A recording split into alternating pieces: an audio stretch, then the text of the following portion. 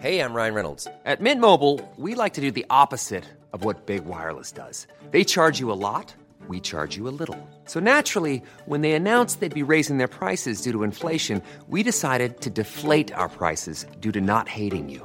That's right. We're cutting the price of Mint Unlimited from $30 a month to just $15 a month. Give it a try at mintmobile.com/switch. $45 up front for 3 months plus taxes and fees. Promo rate for new customers for limited time. Unlimited more than 40 gigabytes per month. Slows full terms at mintmobile.com.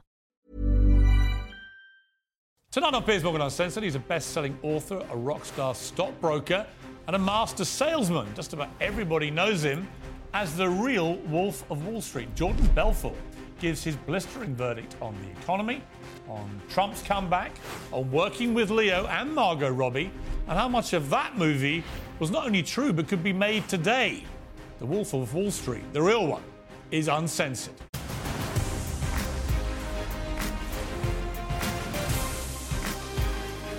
So, Jordan, well, great to see you, first of all. It's been 11 years since I last interviewed you at CNN. The movie just came out, right? The Wolf of Wall Street had just come out. Your life was literally exploding in a way you didn't really understand or what was going to happen. But what's been your life like since then? You know, the movie, and it was a special movie. You know, Leo, Martin. Brilliant film. Incredible job. And it just became like the biggest cult hit, one of the biggest in history. And I am grateful for that. And again, it was great to have that platform, and I used that to really build my business of speaking and mentoring around the world. I've written other books since, new one now, right? The Wolf of Investing. But it's been a wild ride, to say the least, but I'm more grounded this time. Grounded. Well, you don't look a lot different. You're looking good, Nate. It was $400 million at the box office. Right. But I think it took a lot more elsewhere, right? Right. Well, again, the box office did great, but it was the single most pirated movie in history that year. Beat Frozen. It was like, I think, 200 million illegal downloads. There is an irony about a movie about you being the most pirated in history. There's two reasons for that. Number one, because you had to be over 18 or 17 to watch it, so a lot of kids downloaded it. And also, in many countries, because of all the cursing, there was 506 F-bombs, right? The movie was like 50 minutes long in a lot of Islamic countries. They couldn't air a lot of it. Really? To watch the real movie, you had to watch it online by illegally downloading. And then it just kept going and going and became this massive cult. There was songs written about me in the movie. It just never would have expected that, but I'm grateful for it, When I watched it again the other day, and I thought I might interview you when I came here, it was fascinating to me to think about when you were in your office environment at its craziest, how you would possibly have survived today's world, today's human resource control world, today's cancel culture world. You think about a woman who shaved her head in the office, in the room, for $10,000 to get breast implants. The dwarf brought in to be thrown at a Velcro dartboard. Probably wouldn't go over too well today, right? Jonah Hill, his character eating a goldfish, which I know did happen, et cetera, et cetera. Right. When you look at it, you chuckle about what would have happened today. Listen, on some level, right, a lot of the stuff that doesn't happen anymore, it's good in some level, but on some level it's bad because we also had a hell of a lot of fun. In the process, people loved going to work there. So I think on some level this woke stuff has taken fun out of the workplace. Offices have become the most boring places on God's earth. You used to go there and a lot of people meet their ultimate life mate. 40% of people used to meet their spouse at work. What happens now? I don't know. How does it even start now? Online, I guess, right? But I mean, it's insane. You got to be so careful nowadays, right? We just got very boring. I mean, when you look at what your life was like, I know you've cleaned up your act, but have we just got very boring? I think that the death of everything started with the smartphone. You used to be able to kind of get away with stuff, like it wasn't being collated, photographed, and posted online. Social media has turned everything into basically, a fishbowl and a cesspool. Would you have felt neutered by a cell phone? I think so, but I can't imagine us being any different than we were. We were young and wild, and I've watched it slowly, incrementally get more sane, the world, so to speak. Then it just went nuts with all the woke stuff, and it was necessary. Some of the stuff was in Me Too was necessary, but a lot of it is like anything else. It's wild overcorrection. It goes to the other side, and it's got to Now, hopefully, it's starting to make its way back to the middle. So hopefully, we'll end up in a better version of what we once had, which was the fun without, some of the madness, but still some madness. I just think it's still good. When you go out and about and you're in a restaurant or a bar or whatever, I mean, is there just a constant pressure from people for you to be that guy? Like people, listen, people always come up to me and they're always really nice and they love the movie, they love the books, they love my speeches. But a lot of them say, was it really that crazy? I'm like, it was worse. We were wild. Well, you told me last time, I think it may have been at your bachelor party, that something happened that was so depraved. Yeah. You couldn't even tell me on air. Yeah, and even though it's on YouTube. This show is called Uncensored. Yeah, well, it's so bad. I got to say, I have a wife now for the last 4 years, great, young, beautiful, amazing wife. Does she know what it was? Thankfully, when we first met, she spoke Spanish, not English. Now she speaks fluent English, right? So, in the beginning, she couldn't quite figure it out, but I think now she's like, I don't even want to know. But there's people still missing from my bachelor party, I think. We never found them. It was like 15 years ago, 25 years ago. No one knows where they are. But, it was pretty wild. You said a really interesting thing last time we met, and it was that you spent a lot of time with Leo DiCaprio. And apart from the fact he'd never taken drugs, and you had to show him what it's like when you're off your head on Quaaludes, which he managed to replicate very convincingly, from what I hear. But it was interesting to me. You were talking about, there was a quote I read to you from Leo, in which he had completely accepted that there were two Jordan Belforts. Right. Life before incarceration and life after incarceration. Yeah. He'd absolutely respected that journey you'd been on, and was incredibly praiseworthy about you as a human being, which meant a lot to you at the time. It did, yeah. But do you get that from everyone, or are there still a lot of people who say, you know what, I watched the movie and it's fine, but there were a lot of people that you took to the cleaners with your criminal activity, and we shouldn't be celebrating someone like you. Do you still get that or not? A lot less after the crisis, in 2008, 2009, right? I think people have come to realize that Wall Street is a very dangerous place, and it's very hard pressed to find any firm that if you look at, for example, any great financial crime, who's in the middle of it? Usually Goldman Sachs, right? And that's not to say they don't do great things as well. And this book that I wrote is about that, because Wall Street is massively corrupt, right? It's an unlevel playing field that puts the little guy at a huge disadvantage. Yet Wall Street still creates massive value, and it's necessary for the economy. So the question is, how do you participate? How do you extract your fair share of the value that Wall Street creates without getting sucked into the dark side, which I was once a part of, and get your money either taken from you quickly or slowly, or just get bled dry by engaging in things they recommend, like short-term trading? Because people I know that knew you in your heyday, they said the thing about Jordan was he would have been a billionaire anyway without any criminal activity. You were that good as a trader, as a guy that understood money, that you didn't ever need to cross that line. Right. And you talk very openly and honestly about crossing the line. I'm not going to re-legislate all that. But it was interesting to me that people felt you had that natural thing. And your success as a sort of motivational speaker and advisor, and you write these hugely popular books and so on. When you read them, you think, well, this guy's just really smart, right? And you are. Well, I can thank my parents for that. But I think, it's true. And I think the sad part is if I wouldn't have, taken that left turn at Albuquerque, so to speak, right? I probably would have made 10 or 20 billion because I would have hit the internet bubble. Right. And I was taking companies public. So, and I think one of the lessons, and it's not in this book, this is more on how to invest your money wisely without getting sucked in. But in other books I've written, I speak about, one of the biggest mistakes people make is that, you could cut a few corners and make money a little bit quicker. But the big money, the real big money, that takes time, and you can't cut corners, because if you do, there's something you can cut, but you can't just go, if you're not giving value to people, if you're not providing some massive value, that's not going to be sustainable. And to make the billions, you got to be giving value. And you can always monetize value, but you got to be giving value. Somebody watching this who maybe likes to dabble a bit in stocks and shares and so on, maybe a bit of property, whatever it may be, what is the best way to be successful with money, to beat the system which is so skewed against the ordinary guy?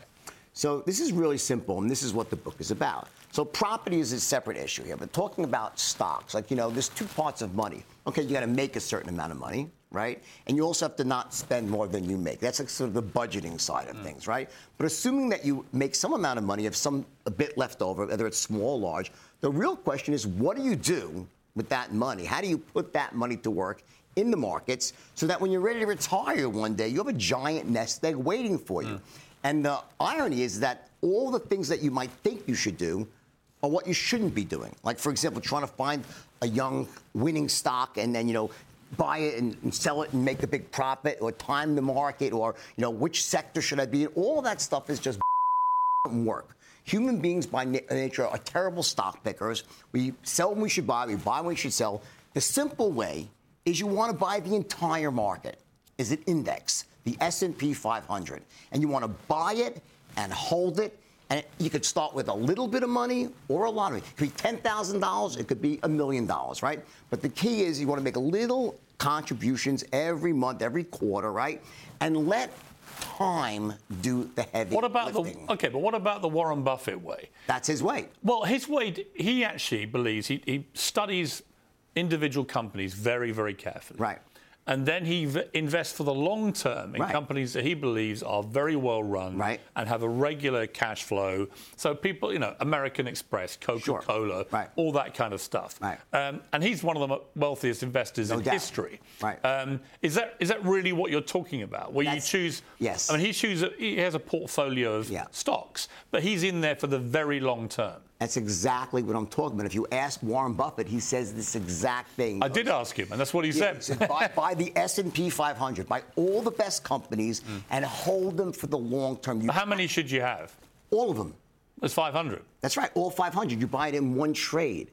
It's the most economical, tax-efficient way. The whole shebang. Buy all of them. Why? But that's not what Warren does.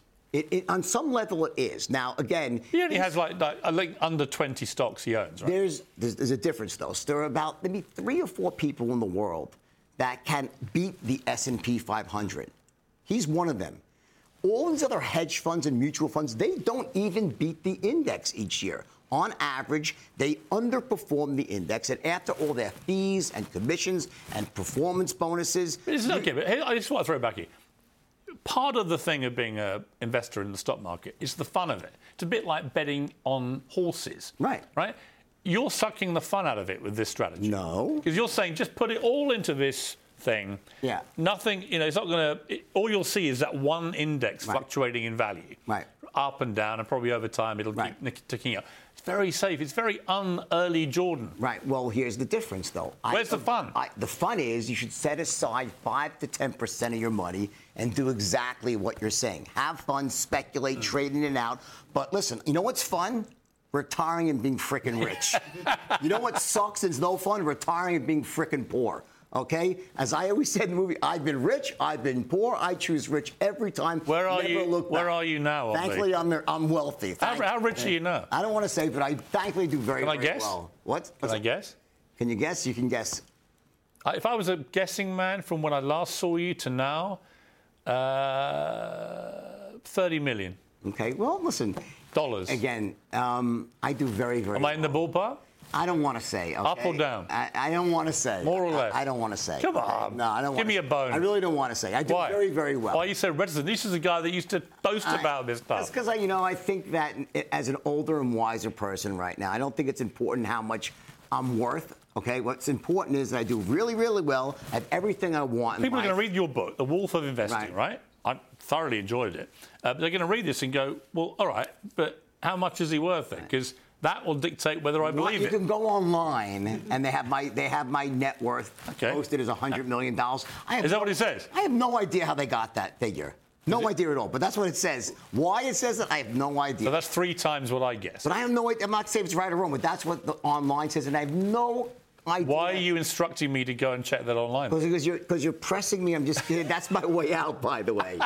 But I'll tell you this. One thing no one ever accused me of is not knowing how to make money. No. I've been accused of many things. But I also know... Never that. But knowing you, I also know you would know how much you're worth to the nearest dollar. Right. No, actually, believe it or not, I'm not like that. That's more like my dad. I was never a counter of money. I was just an earner of money. My philosophy, which I don't suggest for most people, is, just make so much money that you don't have to worry about spending money. Right. That has always been my philosophy. They looked at my asshole with a freaking microscope, right? And you know what they found after 5 years? 0.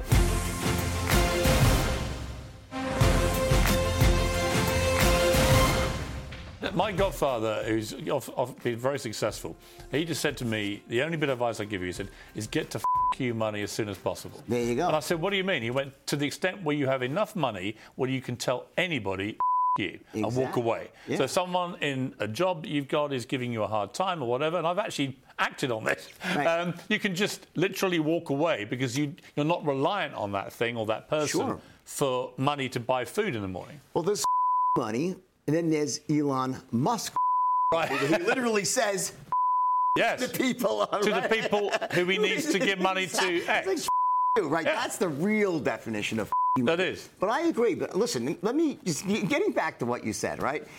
The mistake people make when they invest, because you're right, you have to have fun, and specifically I say you should speculate, and I go through how to speculate carefully, have fun, make money. But the bottom line is, if you think that you can take your money that you save and speculate, you're going to end up okay. You're not. You're going to mostly get destroyed because the playing field is dramatically tipped against you. When you go to a casino, right, and you walk into a casino, the odds are stacked against you, right? So over time, you're going to lose. You might win once in a while, but over time, you lose. But some people enjoy going even if they lose money. But it gets worse, though, because this is not just a casino, Wall Street. It's a corrupt casino where the dice are stacked or loaded, the cards are being dealt from the bottom of the deck, so it's not a fair playing field. So it's a double whammy. It's the odds are against you naturally, and then it's also stacked against you because it's corrupt. There's corruption there. There's things that are legal, like short-term, high-frequency trading. There's inside information all over the place. There's just better deals given to the bigger investors. So the answer is you extract the value by investing in the S&P 500. And by the way, they're constantly changing out companies. So you always have the best companies. And then you still have the fun by taking some money that you have and go do whatever you want. You want to go and buy and sell crypto and tokens or NFTs or short-term. Do you believe in Bitcoin? Yes, I do believe in Bitcoin. I saw Jamie Dimon saying he just thinks it's all hot air. And listen, I respectfully I once thought that too. Okay, I did. But again, when you look at something like Bitcoin, it's like one of those things where the lie can become the truth if enough people say it's true. But isn't it a case of if there's enough mugs out there, they'll all trade it with each other and it will go up? Well, yes, but you have some really smart mugs these days. You have some of the most sophisticated people starting to embrace it. So I think most of crypto is complete bullshit. Currency, I can understand, and Jamie Dimon was saying that you can use cryptocurrency in a perfectly legitimate way, and it's very useful. Yeah. The actual system, but blockchain, the underlying technology, the blockchain technology, that technology is very useful and is widely used. Right. His argument was more about the kind of Bitcoin stuff, which just seems to be based on a sack of sand. Well, on some level that's true, but you can make the same case for fiat currencies where they're printing dollars and just printing more dollars at any time they see fit. But one thing about Bitcoin is there's a finite amount of Bitcoin. And I would agree in the early days, yes, it was mostly used for fraud and scamming and evading. It's not the case anymore. There's a lot of really sophisticated people who are buying Bitcoin now that there's EFTs.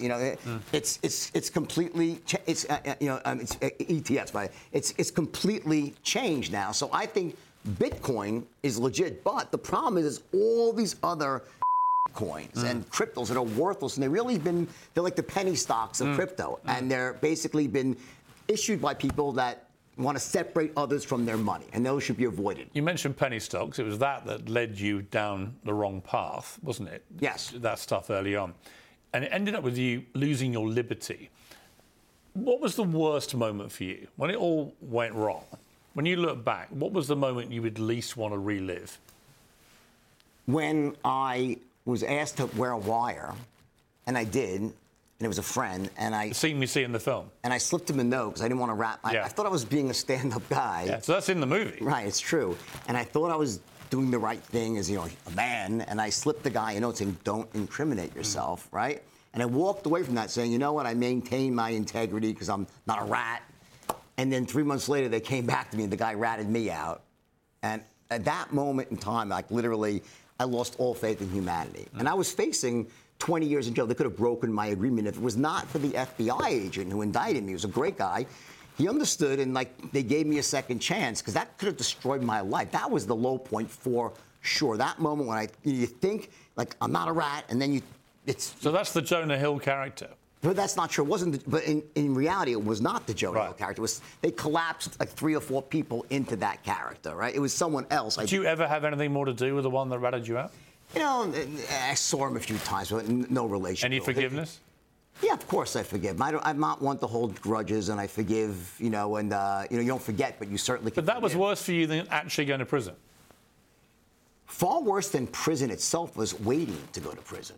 The thought of it. Just the uncertainty in your life. You're almost dying in slow motion. You know, once you go to prison, you know, it becomes almost a rebirth if you're willing to take that failure, that life failure, and use it as a lesson to reinvent yourself. And that's what I did. I mean, you have a lot of time in prison to think about stuff. There's nothing else to do for most of the day, right? Yeah, so I did really 2 things. Number one is I thought about stuff a lot, for sure, but I also taught myself to write.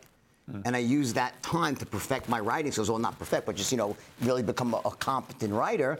And that led me to write The Wolf of Wall Street, which then launched this entirely new career. So I think no matter, you know, the lesson for anyone listening is that, you know, everyone up. Everyone makes mistakes. Some people make much bigger mistakes than others, right? Would you change anything? No. I mean, when you look at where you've got to now... No, I wouldn't. The whole path, yeah, up and down, and then back up, would you change it? I wouldn't, but so let me, it's a complicated question. So the answer is no, because it's not possible. Of course, if I could not have done anything to hurt another person, of course I wish I never did that. Of course I feel terrible about all that stuff, and I'm very remorseful for that, okay? And I've spent so many years making up for that in countless ways. But I wouldn't change anything, because that was my life. And it happened, and I've used that as sort of like to create this life I have now. So if I could cherry pick it and say, you know, I hope no one ever lost money of course I do that. I'm not crazy, right? But you can't do that. You know, you have to look back at your life and say, you know what, this is what I did. I made mistakes. I learned from those mistakes, and now I keep becoming a better version of myself. That's my goal, is to become a better version of myself every day. Are you completely squeaky clean now? Squeaky, I mean sober, clean, or clean with the law? Anyway. I'm the cleanest person that you'll ever meet. You know why? Because I would have to be. In other words, you know, you realize that I'm going to be scrutinized more than anybody. And in fact, I was. For many years, the government thought I was not paying my fine that I had. They thought I was hiding money. They looked at my asshole with a freaking microscope, right? And you know what they found after 5 years? 0. So like Warren Buffett says, you could follow anybody. If a cop follows you for 300 miles, they'll give you a speeding ticket. They couldn't give me one, and they followed me for hundreds of miles. Before you went into prison, you obviously had beautiful yachts and private planes and all that kind of thing. Which of those things do you still have? Well, I have beautiful. Listen, I fly private often, right? On your own plane? No, I charter a plane, which is getting prohibitively expensive, by the way, which is terrible. You know, that's what I love. Trump come back and lower prices for gas would be a really good thing. We'll come to him. Yeah, I'm a fan. You know, not of all things, but generally speaking, big fan. Right? I would never buy a yacht again. I was so happy when the one I had sank. It was like I was so happy. Like I didn't plan it out, but when it was sinking, I was like, yes, Lloyd's of London. You know, right? I worked at Lloyd's. Right. My first year of my working career, I had to help a mate out. I worked on one of the underwriting syndicates. Yeah. So I would have been one of those guys paying you all that money for your yacht. There you go, right? I got a check for like $9 million the day it said. A few days later, they showed up. They're like, usually we investigate these things, but you know, no one will be stupid enough to go on the boat themselves into a storm. You just, here's a check, and don't ever ask us to insure you again, basically. They pay me right away, right? So Lloyd's was pretty good to me. So no boat, but you chartered private plane. Chartered private. I'm very... Nice car? Yeah, but I do... What do you drive? A Mercedes, and my wife has got an Aston Martin. Which one? She's got the truck, the DBX. And I have the AMG, the GT Turbo, whatever it is, AMG, right? But, I'm an Aston Martin guy. But cars, it's interesting. When I was in my 20s and 30s, I just loved cars. It meant everything to me, what car I drive. I honestly never even... Now you want comfort. I never drive even. Like I'll go take an Uber or something, you know, just drive. Yeah. It's so much easier, and I could just relax in the back seat. So, you know, a lot of the urges I had of how I define myself as a man, so to speak, very different than the way I do today. Do you ever get urges to just go and take loads of Quaaludes and behave disgracefully? Well, yeah, but Quaaludes, yeah, not cocaine, but Quaaludes were amazing. Thankfully, they're illegal, and you can't find them anywhere. Like, thank God, because they're too good, you know? But if you have one, you know, we can go after, you know? I do not, just for the record, I do not have any Grellies. That's the one drug, and people say, listen, I'm just kidding a little bit. But they were amazing. You're not kidding. Thank God that you can't find them. They were just so great that, very difficult to resist. So your desires can't be quenched. Oh, again. You're probably kidding. Yeah, listen, I drink a little bit here and there, don't use drugs. The things that make sense in your 20s and 30s don't make sense. It gets a bit more difficult to recover. When you didn't have your liberty, what was the thing you missed most about liberty, freedom? Freedom. Just literally being able to. Were there specific things that when you came out, what were the things you most wanted to do again? First thing I did was I ate a cheeseburger. Missed cheeseburgers desperately, right? But I mean, it's very, when you're in jail, and I was not in a terrible jail. It wasn't like I had to worry about, going into the shower and getting in the shower. It wasn't like that, okay? It was a minimum security. But jail's jail. You have no freedom. You can't do what you want to do. And there's something about that can be very suffocating. Now, the way I got around that was just engrossing myself in learning how to write. And that passed the time very quickly. And I worked out a lot, got kept in shape. But other than that, just the entire, it's hard to explain because, there's something about not having freedom, not being able to do what you want to do when you want to do it, is suffocating. And it can be for most people, it can break them. For me, I was able to turn that into energy to write and ended up really reinventing an entirely new life. I've never seen an uncanny sense of what the average person needs to hear. Yes. He was a great president.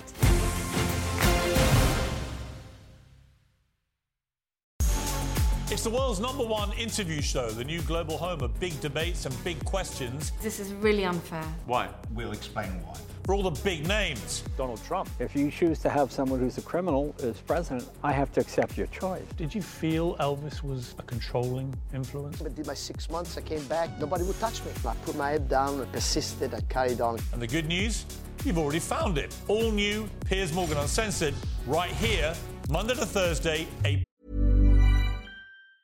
Hey, I'm Ryan Reynolds. Recently, I asked Mint Mobile's legal team if big wireless companies are allowed to raise prices due to inflation. They said yes. And then when I asked if raising prices technically violates those onerous 2-year contracts, they said, "What the f*** are you talking about, you insane Hollywood ass?"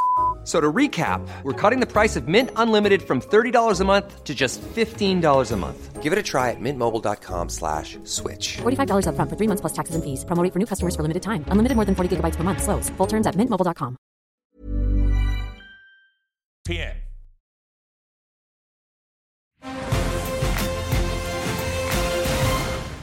I mean, it's been an amazing reincarnation. I've watched you at the Oxford Union and places like that, dazzling. Which was great, by the way. Great, yeah. And in fact, they got you to do the sell the pen thing again. Of course. How many times have you been asked to sell a pen? So many times. You ignited that. I did it. Here's a pen. In the movie, we see Jordan Belfort sell a pen. Sell me the pen. I'm going to meet you halfway with this, and I'll give a little sales training here about the trap of selling a pen. Piers, how long have you been in the market for a pen? I've wanted a pen for 3 months. So you've been looking for a pen for 3 months now? Yes. Really? And what type of pens do you typically use when you use a pen? I like a nice, easy-to-use ballpoint pen or something. Okay, so now just so you know what I'm doing, so I want to teach a little bit here, is that the idea is that when you sell someone something is you need to be asking questions first. Oh, I'm not going to do it again. But think about the pen. Well, it wasn't really about the pen. Nah. You would do the thing and it was a very effective stunt. But ultimately, it's about, if you're trying to sell something, don't say this is the best thing of all time. Make sure you hone in on someone's desires to want it. Yeah. And if they have a desire to want it, you're in. Exactly. That's salesmanship. Yeah. Exactly. Who is the best salesman you've ever seen? Me. That we would know, apart from you. Apart from me? That we would know. That you would know. Wow, Elon Musk is a hell of a salesman. Yeah. I mean, but he's selling big dreams and, But is he a salesman so much as just a brilliant engineer? No, he's both. I mean, I don't think Elon Musk is necessarily by salesman. I think it's someone who could sell you anything, even if the actual thing he's selling is not that great. Whereas Musk, I always think there's a high quality control on the stuff he does, right? Whether it's the electric vehicles, whether it's SpaceX and stuff. This is very high tech. Many of his things fail and don't work, by the way, right? So, but the thing with Elon Musk is that he's able to get people believing in him, in his vision for the future for sustained periods of time. Yeah. Like, if you go back to the history of SpaceX, they were like this close to one failed launch away. And Tesla. From Tesla at the same time. Almost. And the same is happening with X, and I would back him to deliver it. I would never discount him with X, by the way, right? So I look at him as being an amazing salesman. And Buffett, by the way, is another world-class salesperson and communicator. He actually says that what changed his life was he took a course on sales and persuasion. Really? Yeah, back then it was Dale Carnegie, and it changed his life. But what does he sell, really? What did he sell? Well, in the early days, you know what he would be without his ability to sell and persuade? The most successful unknown money manager from Omaha, Nebraska. It was his ability to get his message out to convince people to give him money to invest in Berkshire Hathaway, and so that made him into what he is. The best salesman, I think, out there, for better or worse, is Donald Trump. Okay, no doubt. I have never seen anybody. I've never met anyone like Trump. And I've known him a long time. Good, bad, friendly, not friendly. You know, we fall in and out all the time. But you cannot deny that the showmanship, the energy, the competitive streak he has, but ultimately the salesmanship. He is able to crystallize messaging and deliver it in a way that mass numbers of people can understand, relate to, and support in a way I haven't seen in any political figure for a long time. So I think that yes, it's true, but he's also an amazing marketer and promoter. Well, isn't marketing and salesmanship similar? They're two sides of the same coin. Marketing is sort of like bringing someone to the next step in the process, right? Selling is actually closing the deal. If you look at Donald Trump, I'll tell you one thing he has that I've never seen, an uncanny sense of what the average person needs to hear. Yes. And it's unbelievable. You know, very big themes, very simple themes, repeating them again and again. That's and again. the trick. And he must be the most resilient person I've ever met in my entire life. Well, I would say he's the most thin-skinned. Well, He'll react to everything. And resilient. And thick-skinned. Yeah, exactly. His skin is double-pronged.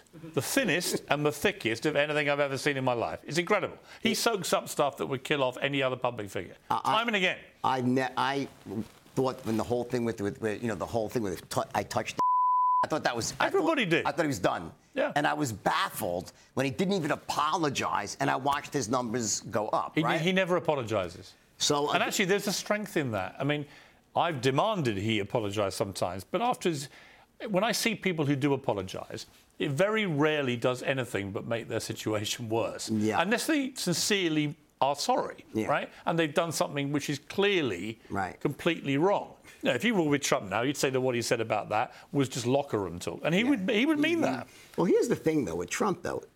He was a great president. Forget the Twitter posts. Okay, I get that. You might not like his style of communication, but look at the world as it was when he was president and look at the world today. I mean, you know, there were no wars. The economy was roaring. Inflation was low. He got killed by COVID, so to speak, and the mainstream media and this whole... I mean, he went through this whole Russian collusion nonsense, right? But the country... Trump's biggest problem is this. Yes, he gets himself in trouble. The biggest problem, but that's also his greatest asset. You know, I remember talking to him when he was elected the first time, and he said, my team want me to give up Twitter. What do you think? I went, why would you? It just got you elected. Right. And all right, so I'm partly to blame for carrying on. But actually, you know, it was that unfiltered. Our show's called Uncensored. It was that unfiltered, uncensored style he had, which cut through all the normal Washington speak. People are smarter than many politicians give them credit for. And Trump, you can hate him, but he speaks a lot of truth about these important issues that matter to the average person. His gut about things like... I saw Jamie Dimon defending him. Exactly, yeah. And it's not because he's a massive Trump supporter. In fact, he's financially supported Democrats far more than Republicans. But he made the point that if you just attack all his supporters as crazy... Right, 75 million people. Deplorables and so on, you're missing the point of why they vote for him. They're not voting for him because they love his tweeting or because they like his personal issues or whatever. They're supporting him because they think his gut feel for things like not going to war, for things like the economy, the tax reforms he brought in, the reform of NATO, which they're now all paying their dues, all that kind of stuff, you know, actually was very effective. Yeah. I think if it hadn't been for COVID, he'd have been re-elected quite comfortably. And also was a huge miss in the way the Republicans viewed mail-in voting. In other words, the mail-in ballots, right? They shunned it, said, oh, no, go down and vote on Election Day. And the Democrats embraced it. And, you know, you had 30 days of voting versus 1 day of voting on the Republican side. So it was a huge miss in tactics as well. But, yeah, you're right. If it wasn't for COVID, he most certainly would have been Can you reelected. divorce, though, some of the effectiveness of Trump, which is undeniable, with the more outrageous stuff that comes out of his mouth and the effect it has? And the example, the classic one, being the way he fired up that crowd on January the 6th, and then we saw the result of his rhetoric actually manifesting itself in an attempt to thwart democracy at the Capitol. Yeah. I mean, you can see a link. When you're the President of the United States, this matters. Yeah, it does, but, you know, by and large, I don't look at that as an insurrection. I mean, I don't know. I mean, What would you call it? I'll call it a moment of idiocy. There was no chance they were ever going to take over the Capitol, overthrow the government. I think they were trying pretty hard. Yeah, I don't. I think when people try and play that down, I'm like, people died that day. Yeah, you know, if you look back at how many times Hillary Clinton said the election was rigged, it wasn't. I mean, Yeah. they both do it, right? And yeah, he went a little bit too far for sure, but I don't look at it as democracy was. You know, I think the country's stronger than that, and the Constitution is more durable than that day. But whatever, yes, it was wrong. I don't agree with what he did. I mean, if he was to win again, would you like to see him? What I'd cut like out to a lot see of is that? no war in the Middle East. I'd like to see no war with Russia and Ukraine. What I'd like to see is low inflation. What I'd like to see is my taxes go down. I'd like to see the country energy independent and thriving again. And I'd like to see the world a safer, better place for my children and grandchildren. That's what I want to see. And I don't care about that. And I'm willing to put up with the idiotic tweets because I want the outcomes that are most important to myself, my family, and everyone I love. If Joe Biden was working for you, would you still be employing him? If he worked for me? In his current condition? I'd put him in a nursing home. All due respect. I mean, come on. I mean, I don't even really think he's president. It's like a cutout. It's a puppet. And I think everyone knows that. I mean, this is... It is a bit embarrassing. And it's embarrassing. Man, I have friends from all over the world. They're like, what's wrong with your country? Like, this is the president of the United States, the most powerful country in the world. He's walking. He's like, I mean, you know, my mom, and it's not just his age. My mom is 91 and can run intellectual circles around most 50-year-olds. He was never that sharp. Because when I was a kid, he got thrown out of the elections because of his plagiarism, right? A Brit. He actually, who was the Brit that he stole the... Yeah, that's right, he did, yeah. Right, so somehow he bounced back. Good for him. Everyone can be resilient, right? But at this point in time, I mean, it's painfully obvious that he's not all there anymore. He's just not. So, you know, they should put a real candidate up there. You know, who's running things there? I'm not quite sure. I suspect it's probably Obama and that whole crew still running things. And he's just like, who's the perfect cutout? We can just have that. He'll do whatever we say. And that's really what he is and why he was put up in the last election. Has the world's biggest female movie star, Margot Robbie, thanked you yet for you propelling her career? She did. Really?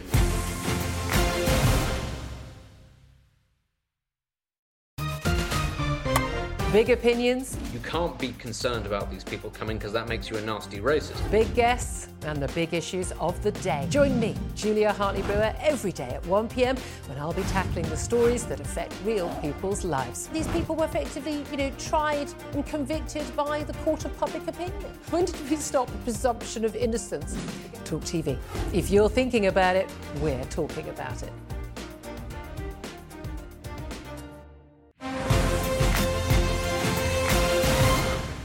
Has the world's biggest female movie star, Margot Robbie, thanked you yet for you propelling her career? She did. Really? Yeah, she did. We had a really funny situation where I was in Australia with my kids was there going to school, right? And I pulled in some random restaurant. When was this? This is like 6 years ago. And I pulled into some random restaurant in the middle of nowhere. And we ended up in the same restaurant in the Gold Coast of Australia. Really? Yeah. And we hugged, and she's like, oh, my God, wow, what an outcome. And she's, thank you. It was the great. But let me tell you this, though. She is incredibly talented. Yes. This is no accident. And she's very smart because she's also producing this stuff, right? No accident. Through her company, which is now doing gangbusters. Yeah. I think if it wouldn't have been the Wolf of Wall Street, it would have been something else. When you saw Barbie grossing over $1 billion, were you like, you know what, Margot, that's on me. Without me, this chain of events doesn't happen. Yeah, I don't really. I think she would have been a star no matter what. I think she was destined. Are you a Barbie fan? No. No. Not because of the woke stuff. I just didn't like the movie. I don't like that. I find it hard to buy. Once they mentioned patriarchy for the 10th time. Oh, my God. I was like, can you shut up? But besides that, I don't like the whole, there's too much suspension of disbelief for me. So, too difficult. Yeah, I couldn't really watch it. Yeah, I agree. I found it. But a lot of people I know loved it. Yeah, I can't see how. Well, because a lot of women thought, great, makes women look great. Ken's an idiot. I was hoping I would like it, by the way. Yeah. I wasn't wanting to hate it because it's Margot. I love Margot. I wanted to love it, and it started off okay, and then I was like, oh my God, this is just like awful. And especially at the ending with the guitar singing, stop it! I want to kill myself. I'm the same. I found it almost unwatchable. Like really? I'm like really? Yeah. You know? No, I think she's a brilliant actress. I met her actually at an Oscars party. Very charming, great actress. I think she's a very talented person, not just on screen, but the production company she set up and everything. It's all great. But I thought Barbie sucked. Yeah, it was horrendous. It was bad. Have you seen Leo since? Yeah, I saw him. You still see it? Yeah, I saw him like 6 months ago. Yeah. Where? It was in Cannes Film Festival. We ran into each other. What happens when you see each other? Oh, he hugged me. He said something really nice. He goes, you know what? I think we made one of the last great movies. Did he? He goes like, they can't make movies like that anymore. No, He goes, they just can't. They can't. There would be somebody from Human Resources saying you can't have a dwarf being thrown at a Velcro dartboard. You know what he said also? He goes, I never saw Marty so happy and at ease than when he was filming that movie. Really? He's usually much different. He was so happy and laughing. He goes, just to watch Marty. And I think on some level, the movie is an expression of how much Marty enjoyed himself. The whole thing. Because I find, excuse me, I find so many movies now very boring. I get told they're brilliant. Yeah. I sit and try and watch them. Hollywood seems to have lost that ability to just be pure entertainment. Yeah. One of the exceptions, Top Gun Maverick. That was great. Which was one of the a great sequel to a movie I loved, but it was just pure entertainment. Yeah. I went with two of my sons in their 20s, and we were like punching the air and having a great afternoon. I was like, that's what movie going should be. I think what's wrong, a couple of things. Number one, too much reliance on special effects and not enough on the story. Top Gun Maverick had an amazing story. Yeah. Right? But so much of the stuff, like even I loved Avengers, then it got crazy with just too much CGI and then the woke infused in. So I think there's a real problem right now. And I think TV shows are much more interesting these days than movies. I found myself watching a lot more TV streaming than movies, and hopefully it will change, Well, the pandemic changed our viewing patterns, didn't it? It did. Well, again, and we ended up watching every single movie ever made, and then got into box sets, which were great because they could last like 3-4 days. But I went to the movies to see Top Gun.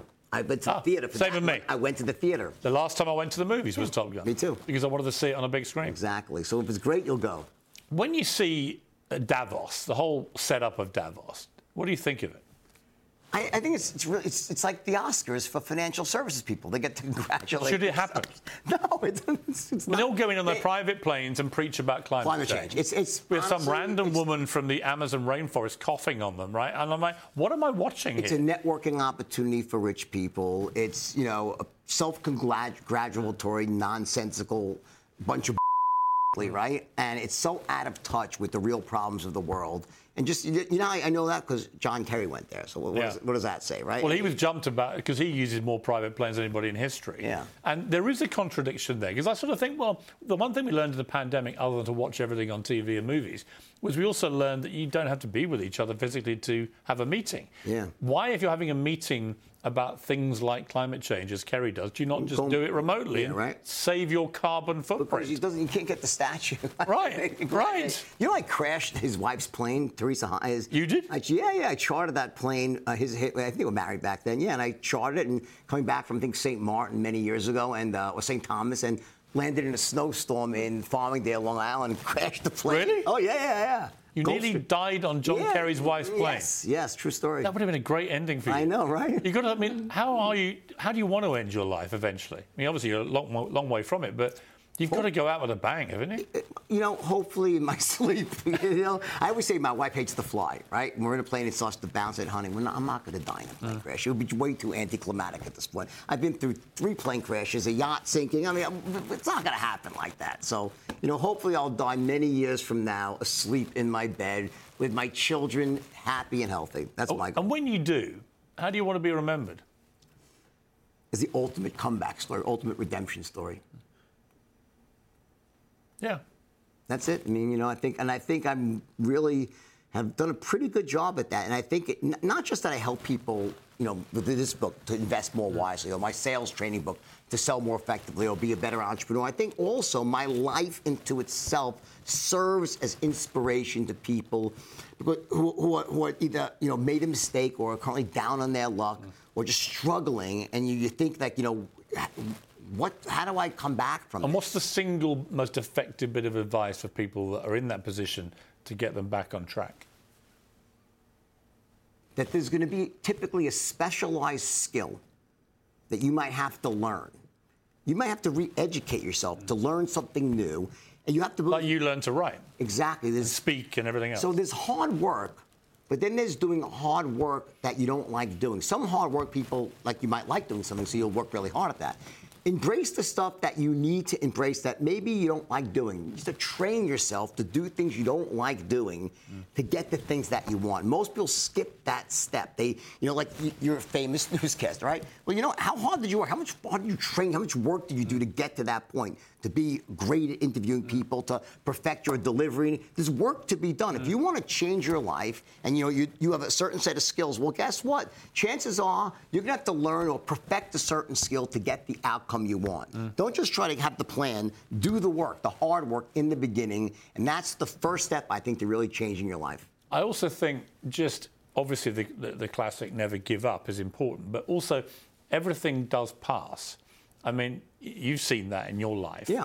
And I always say to my kids, and they're from 12 to 30 now, but however bad things seem in the moment, short of death, everything is recoverable. Yeah. You can survive and thrive, whatever it is. Do you think? Yeah, I do. But again, I'll get back, because this is one missing thing that really drives it, is that, it's not just about hard work. It's not never give up, because if you just keep doing the same thing again and again... It's about changing your own... It's something about you. You might have to change something about yourself. Either learn a new skill, build yourself emotionally, become more resilient, but you can't just be the same person and expect different results. You have to grow yourself. And that's the step I think most people miss, is they don't invest in themselves, whether it's taking the right courses. You could do it online, you could do it in person, but literally learning things that you have to know to succeed in life. And if you don't have those things, you'll keep getting battened around. Maybe you'll get some mediocre results, but the greatness lies in making yourself great. You have to be great at something and then do the hard work, and then you'll get the result you want. So you've actually met a real wolf, right? Yeah, with the photographer David Yarrow. So I'll good, tell you, good friend of mine as well. I've done many photo shoots with David. In the beginning with the real wolf, ultimately with a hybrid, because he was getting some flack from the animal people, right? So now it's not full wolves, but it's hybrid, so it's more friendly to the whatever you call the animal crazies, right? Okay, but incredible stuff with David. And then recently, I was in Bali, and an old friend of mine, believe it or not, he has a house. He keeps 22 wolves, real wolves, in his house.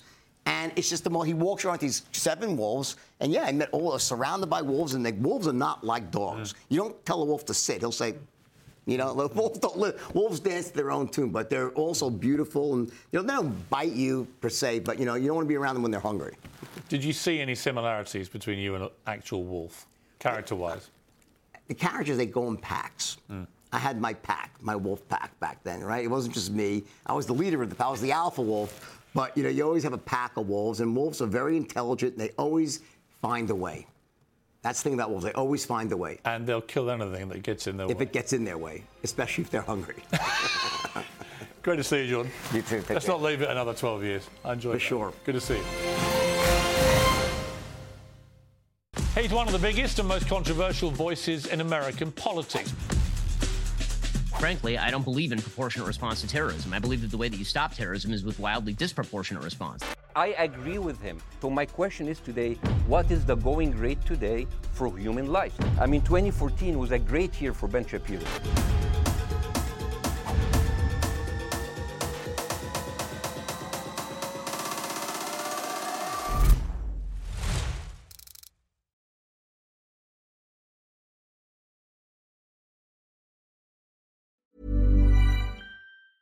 Small details are big surfaces. Tight corners are odd shapes. Flat, rounded, textured, or tall. Whatever your next project, there's a spray paint pattern that's just right. Because Rust-Oleum's new Custom Spray 5-in-1 gives you control with 5 different spray patterns.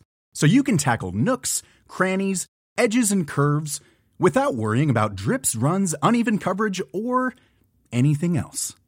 Custom Spray 5-in-1. Only from Rust-Oleum. Even when we're on a budget, we still deserve nice things. Quince is a place to scoop up stunning high-end goods for 50 to 80% less than similar brands. They have buttery soft cashmere sweaters starting at $50, luxurious Italian leather bags, and so much more. Plus, Quince only works with factories that use safe, ethical, and responsible manufacturing. Get the high-end goods you'll love without the high price tag with Quince. Go to quince.com/style for free shipping and 365-day returns.